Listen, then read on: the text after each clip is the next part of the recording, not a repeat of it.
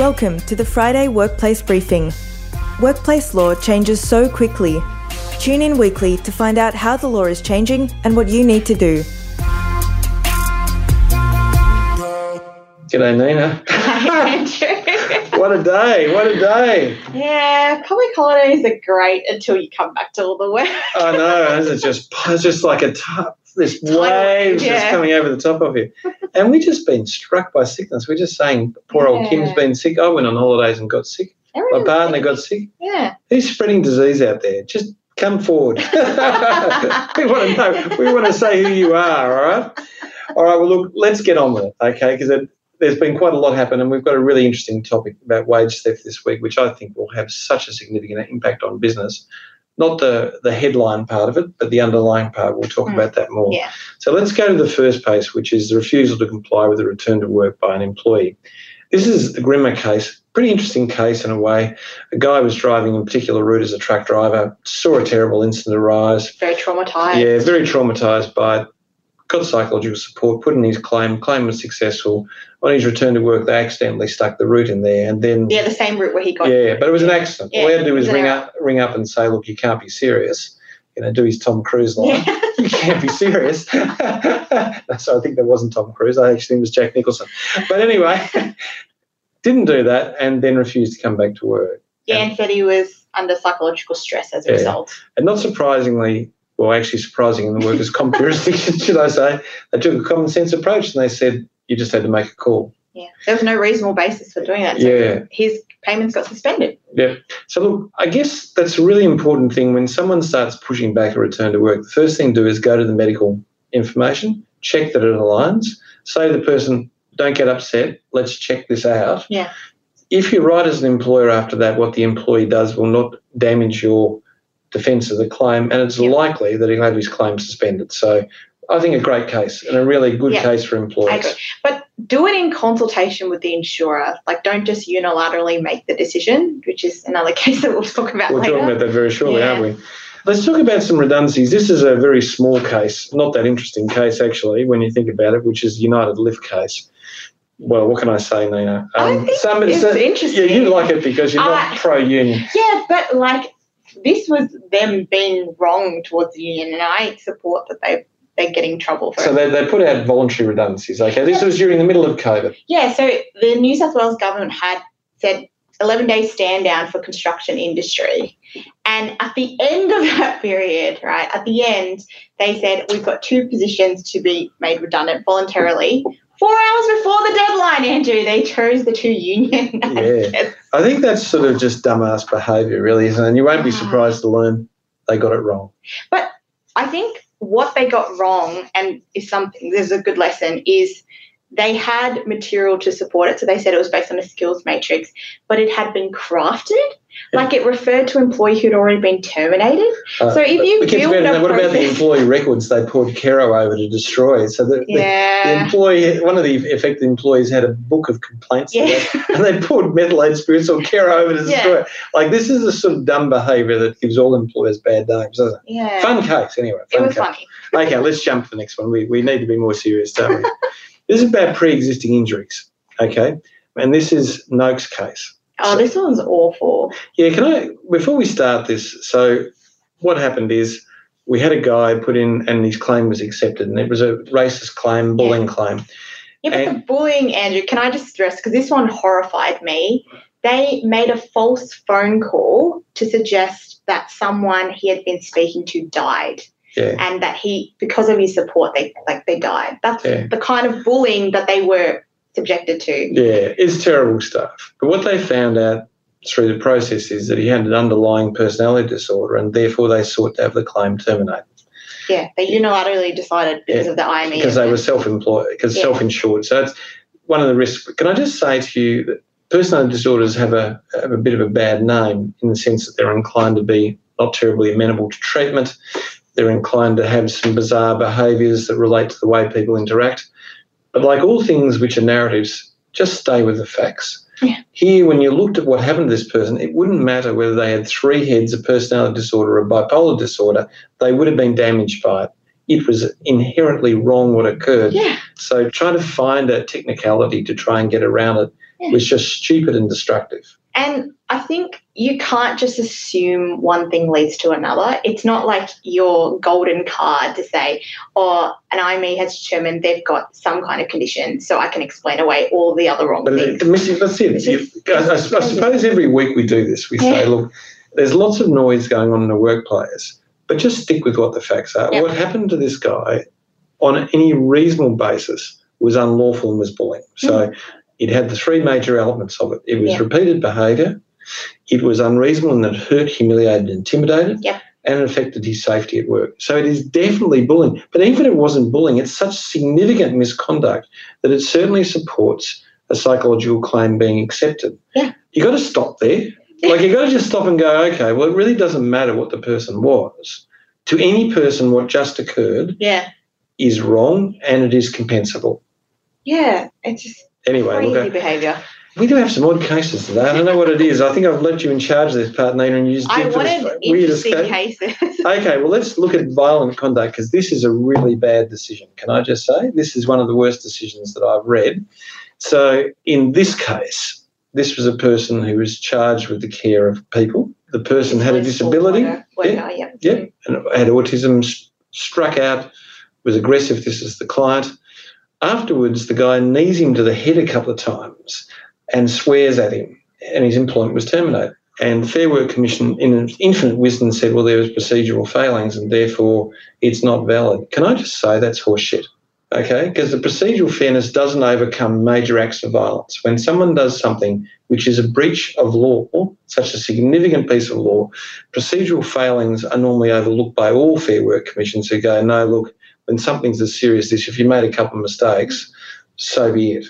Okay, good. I thought your issue was that he shouldn't have been fired, and I was about to No, absolute nonsense. No. This is a nonsense decision. I was actually going to look up who was, and then I decided not to.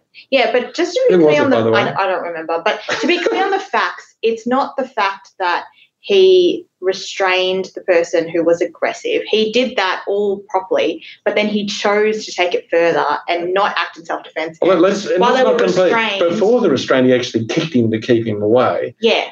Which is pretty rough as well. But that was part of self-defence, so they're like, that's fine. But then after he properly restrained the patient, he decided to kick him in the head several times. This is terrible. Can I just say that's not a good decision? That's a terrible decision, and it's not one which would ever sustain an appeal.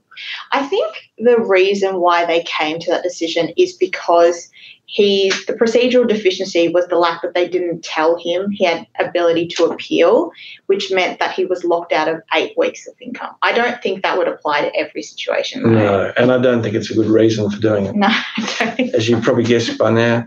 All right, long service leave. Matt summarised this case, but this is one you and I deal with a lot in the meat industry, so it doesn't apply to many people, but pre-modern awards often had a provision which gave a cash advantage for not having long service leave. Yeah, like a loading. Yeah. And specifically for casual employees. Yeah, and that's the nature of industries like the meat industry, which have always been casual. So what they say is rather than you getting long service leave, what we'll do is give you extra money in a particular way. And that's what happened in this particular case of Conroy Small Goods.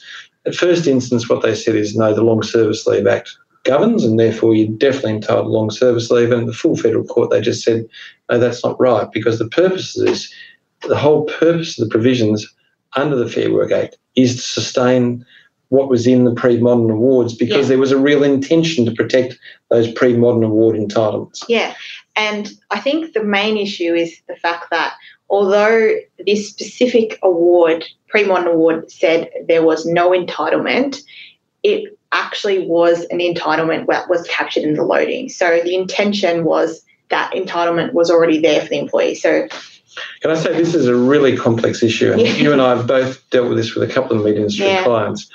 The wording around what is in the meat industry award is pretty clear, I think, as to what is the effect of long service leave. But where people have introduced enterprise agreements and put a gloss over the top of that, it becomes much more complex. So if you have a pre-modern award that attaches to your industry, be very careful around long service leave. It is not an easy issue, and get advice.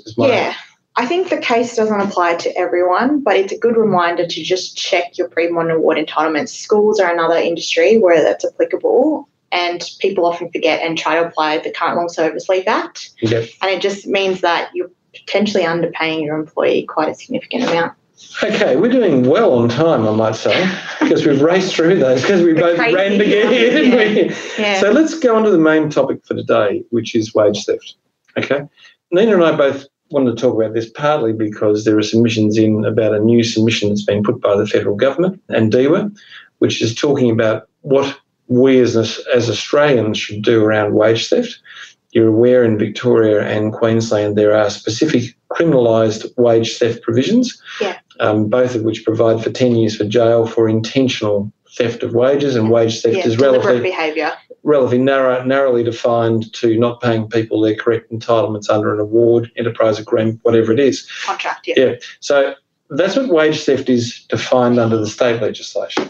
There is no other state or territory that has a criminalising statute that exists with it. Labor made this as a platform promise when they came in federally. Yep. And so the submissions came in, I think it started on the 19th, of April. 13th of April. 13th of April, and it closed on the 12th of May. Yep. We're not going to be making any submissions. I just thought I'd let you know because we're running around seeing clients. But it's sort of dramatic in a number of ways. They've set out a number of propositions. I think, from our view, I think we're both on the same page with this. Yeah. What there will be is a tiered response. In other words, intentional conduct, reckless conduct, and then failure.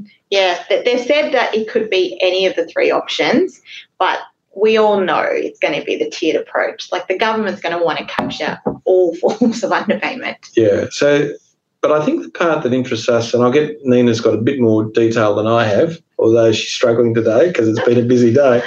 The part that I'm really interested in is cashback arrangements and deductions will be deemed to be wage theft for the purpose of this new legislation. That's quite novel. Yeah, that's not in any of the existing state-based legislation, and I think that's probably the one that's going to impact businesses the most, because the businesses we work with do not purposely underpay their workers, because we work with good people.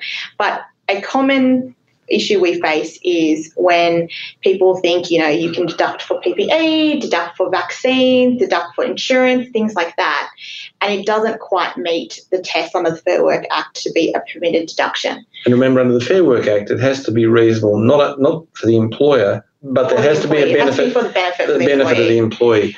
So there's some drafting that can get around many things to assist with that, but at any time that an employee raises their hand, even if they agreed to it in contract, they can resile from it at a later time. Yeah. So getting deductions is an inherently dangerous thing. The other part is that provision under the Fair Work Act is not an old provision. It's a new provision within the Fair Work Act, and therefore historical practice prior to the Fair Work Act of making those sorts of deductions.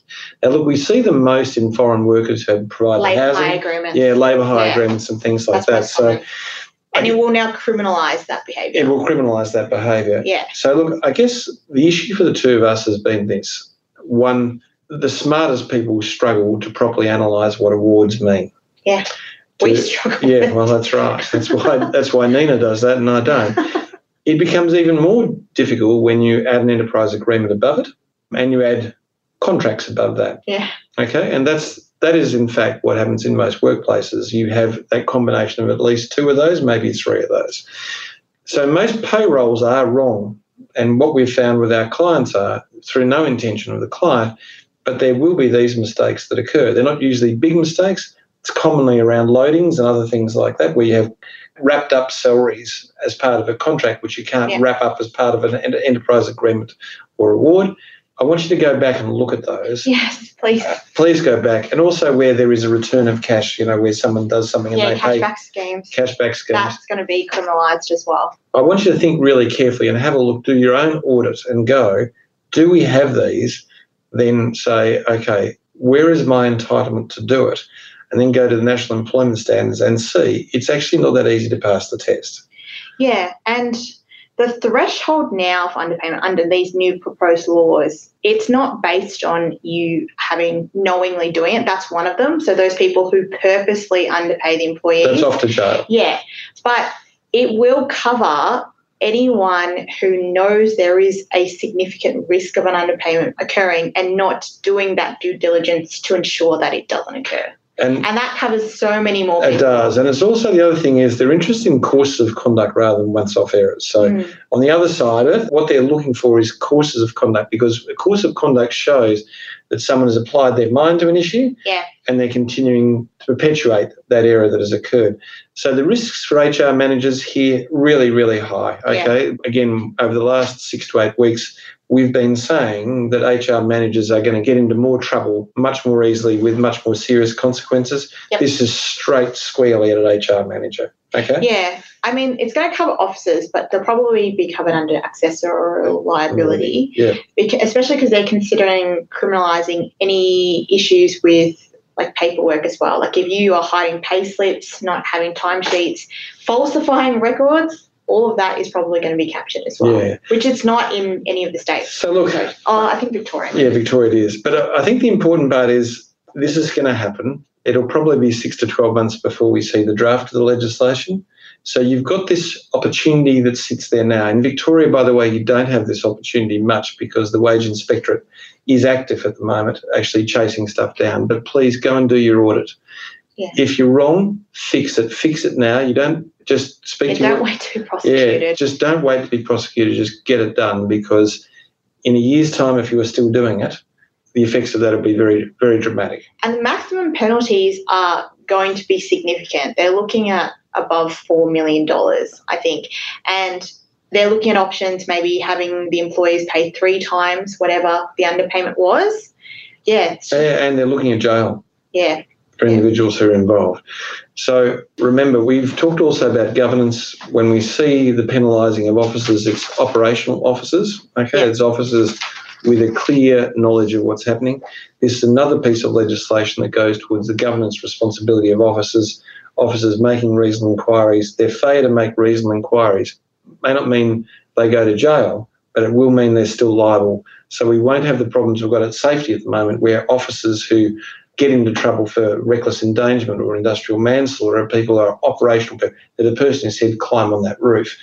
Here, absolutely true, okay? You're probably not going to go to jail if you didn't make an inquiry, but if you fail to have as part of your audit process that people are being paid correctly, if you fail to follow up on a complaint that's been raised about, look, we think things aren't being paid properly, boy, are you going to be in some strife. Yeah, or if you don't just review your contracts every year, there's an annual wage increase. That in itself is not following your due diligence. No. All right. Anyway, look, I think it's interesting. This is the second week in a row we've brought changes of legislation which are coming through. Yeah. There's been a massive raft of legislation brought through by Labor to hit their platform. Yep. They are going to be adopted. Yeah. And I think just thinking about the kind of landscape we're dealing with, there's a real focus now on reasonable hours. There's all this test case coming. If this comes into play and then you have the reasonable hours passing as well, there's a lot of industries and businesses at risk. Well, when you think about the 4 major industries that we act in, the average hours are all over 46 hours. Yeah. So you can see where the risk is sort of sitting straight away, can't you? Okay, let's get on to the case study. Okay. Do we look a bit battered today? We feel a bit battered today. The lighting's good. It doesn't. I've done 2 presentations today and 1 talk to camera. This is number 4 for me. Nina. Okay. Mickey was a senior salesman at Big Pools Proprietary Limited, BP. BP built pools for domestic use. They sold mainly to volume builders. Kyle was the project manager at Fast Homes, a domestic volume home builder throughout Melbourne for the southeastern suburbs in Melbourne. Breathe. Don't do it too fast. The market was tight. Mickey's boss, Lance, drove his team hard. Each morning they had a sales meeting where everyone's sales targets and performance were discussed and what was needed to improve it. Mickey was the poorest performer over the last 3 months. He had separated from his wife and was struggling. Lance was very direct with him. Mickey hadn't told Lance about his separation. At meetings, Lance would ask Mickey what he intended to do about his underperformance in front of others. There's more. Mickey had some anger management problems in the past. It's part of why his wife left him. She had been subjected, she said, to mainly psychological violence, but at times that turned into physical aggression. He had choked her once, requiring emergency hospitalisation. Your ones are getting so much more morbid. Mickey complained to HR about Lance's treatment of him. HR explained that sales always met collectively. It was a robust culture and he had to lift his game. All of them were happy to help. He just had to ask for it. Late one Friday afternoon, Carl met Mickey on site. Carl was pretty upset as the pool dimensions that had been agreed were not what was being constructed. Unquestionably, this was a problem of BP, not Fast Homes. But Mickey didn't like the way Carl spoke. At first he said, "Let me look into it," but Carl was insistent. He wouldn't let it go. Mickey's temper started to boil up inside him and he told Carl to F off and stormed off. Mickey had only worked at BP for 18 months. All right. So the questions are, was Lance's behaviour toward Mickey in the meeting bullying? Now, can I just, before we try and answer that, say, remember, bullying is at the extreme end of misconduct. And it's got to be repeated. Yeah. But I want you to understand that it's at the extreme end. Now, there is a case directly on this, which is a banking organisation where salespeople in a bank met together. And it's very common for sales to meet together and to have these discussions. And this was one of the very first decisions that came out. And what the Fair Work Commission said at the time, look, it is repeated. It could hurt, humiliate or intimidate, and it could affect the safety at work, but it's part of the reasonable management action of what was occurring. I don't think that decision was terribly right, can I say? Yeah, I don't feel like it was reasonable. Remember, that's a defence of bullying order. But yeah. My point about this is it doesn't matter whether it's bullying. If it's bullying, so be it. He can go and make his application to the Fair Work Commission. It's a psychological hazard. Yeah. You know, in the Fair Work Commission over the last 3 years, that's gone from 820 complaints to 780 to 602 in the last year. Of bullying complaints. Only 6 of which went to hearing. It's a jurisdiction that is dying on the vine. Oh, for stop bullying orders. Stop bullying orders. Yeah, they're useless. What this really is a safety issue. If he's raised the complaint, and what's grown exponentially over the last 2 years is adverse actions where people raise a complaint or are treated unsafely and bring adverse action claim. Whatever happens here is Lance's behaviour is bad. Yeah, I just think that's poor support. Yes, you performance manage someone, but you don't do it in front of the entire team. No, you don't. And it doesn't sound like he's doing it to anyone else, so it's no organisational justice there. Yeah, okay, so let's move on. Did Lance and or BP act in breach of safety law? And if so, what was the breach and who would be liable? So we've agreed now it's already a breach of safety law. Yeah. It's certainly a breach of primary duty, which is providing a safe place of work. Yep. So this, yeah. Does it get higher than that? Well, the answer for Lance is it's definitely a breach of Section 25, by the way, Section 25. Yeah, I know. I just thought I'd raise that, not 26. 25. Duty towards other employees, yeah. Duty towards other employees. So but I don't think it would go further than that. Yeah, I don't think anyone's going to prosecute. What I do think, though, is it is unquestionably at the very beginning, as you've said, of psychological hazards.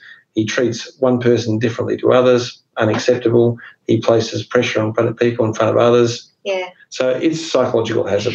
But also, it's an interesting scenario, Andrew, because Mickey is also not a stellar employee. It's not a situation where... No, Mickey's a bum. Mickey's not a stellar employee. Mickey's hopeless. Yes, so it's this difficult situation where you have a bad employee. The answer is not to be bad back. No, that's right. 2 wrongs don't make a right, and you can performance management. I wasn't expecting biblical stuff. Just saying. You can change them, and if it had been done reasonably, then he wouldn't be at risk under any of the laws. No, that's exactly right. Anyway, so let's go on. And we're going to go 3.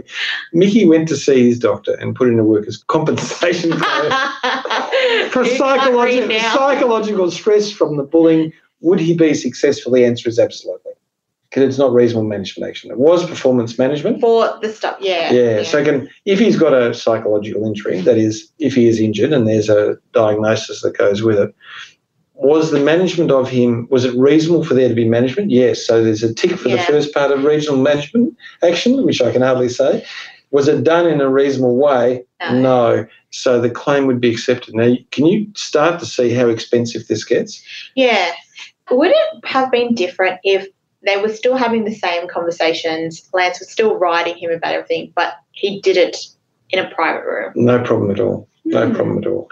Probably the workers' compensation law is such a Gumby law. If he didn't offer him a support person, if he didn't hold his shoulder while I don't know. But there's a lot of risk in workers' comp. But I think you're right. If you had said to him, look, these are your performance issues, this is what good looks like, what support do you need? If it was documented and well done, it'd be reasonable management action every time. It's just a slight difference. Saves you a lot of money. It does. Okay, next question. Sadie. This is moving as slow as our brains. It's great, isn't it? When Mickey got back to the office, Kyle had rung Lance. Lance then called Mickey into an office and asked him why he shouldn't terminate his employment for serious misconduct. Mickey explained what happened and Lance then terminated him. Would Mickey have a successful claim for unfair dismissal? Yeah, there was no proper process. Well, I think also swearing at somebody on a building site is not enough to terminate anybody when you think about and to walk off, yeah. I think he did it. I read it that he did it as a way so that he wouldn't result in violence. He was really saving him. That guy just didn't know how lucky he was. No, he was learning from his manager.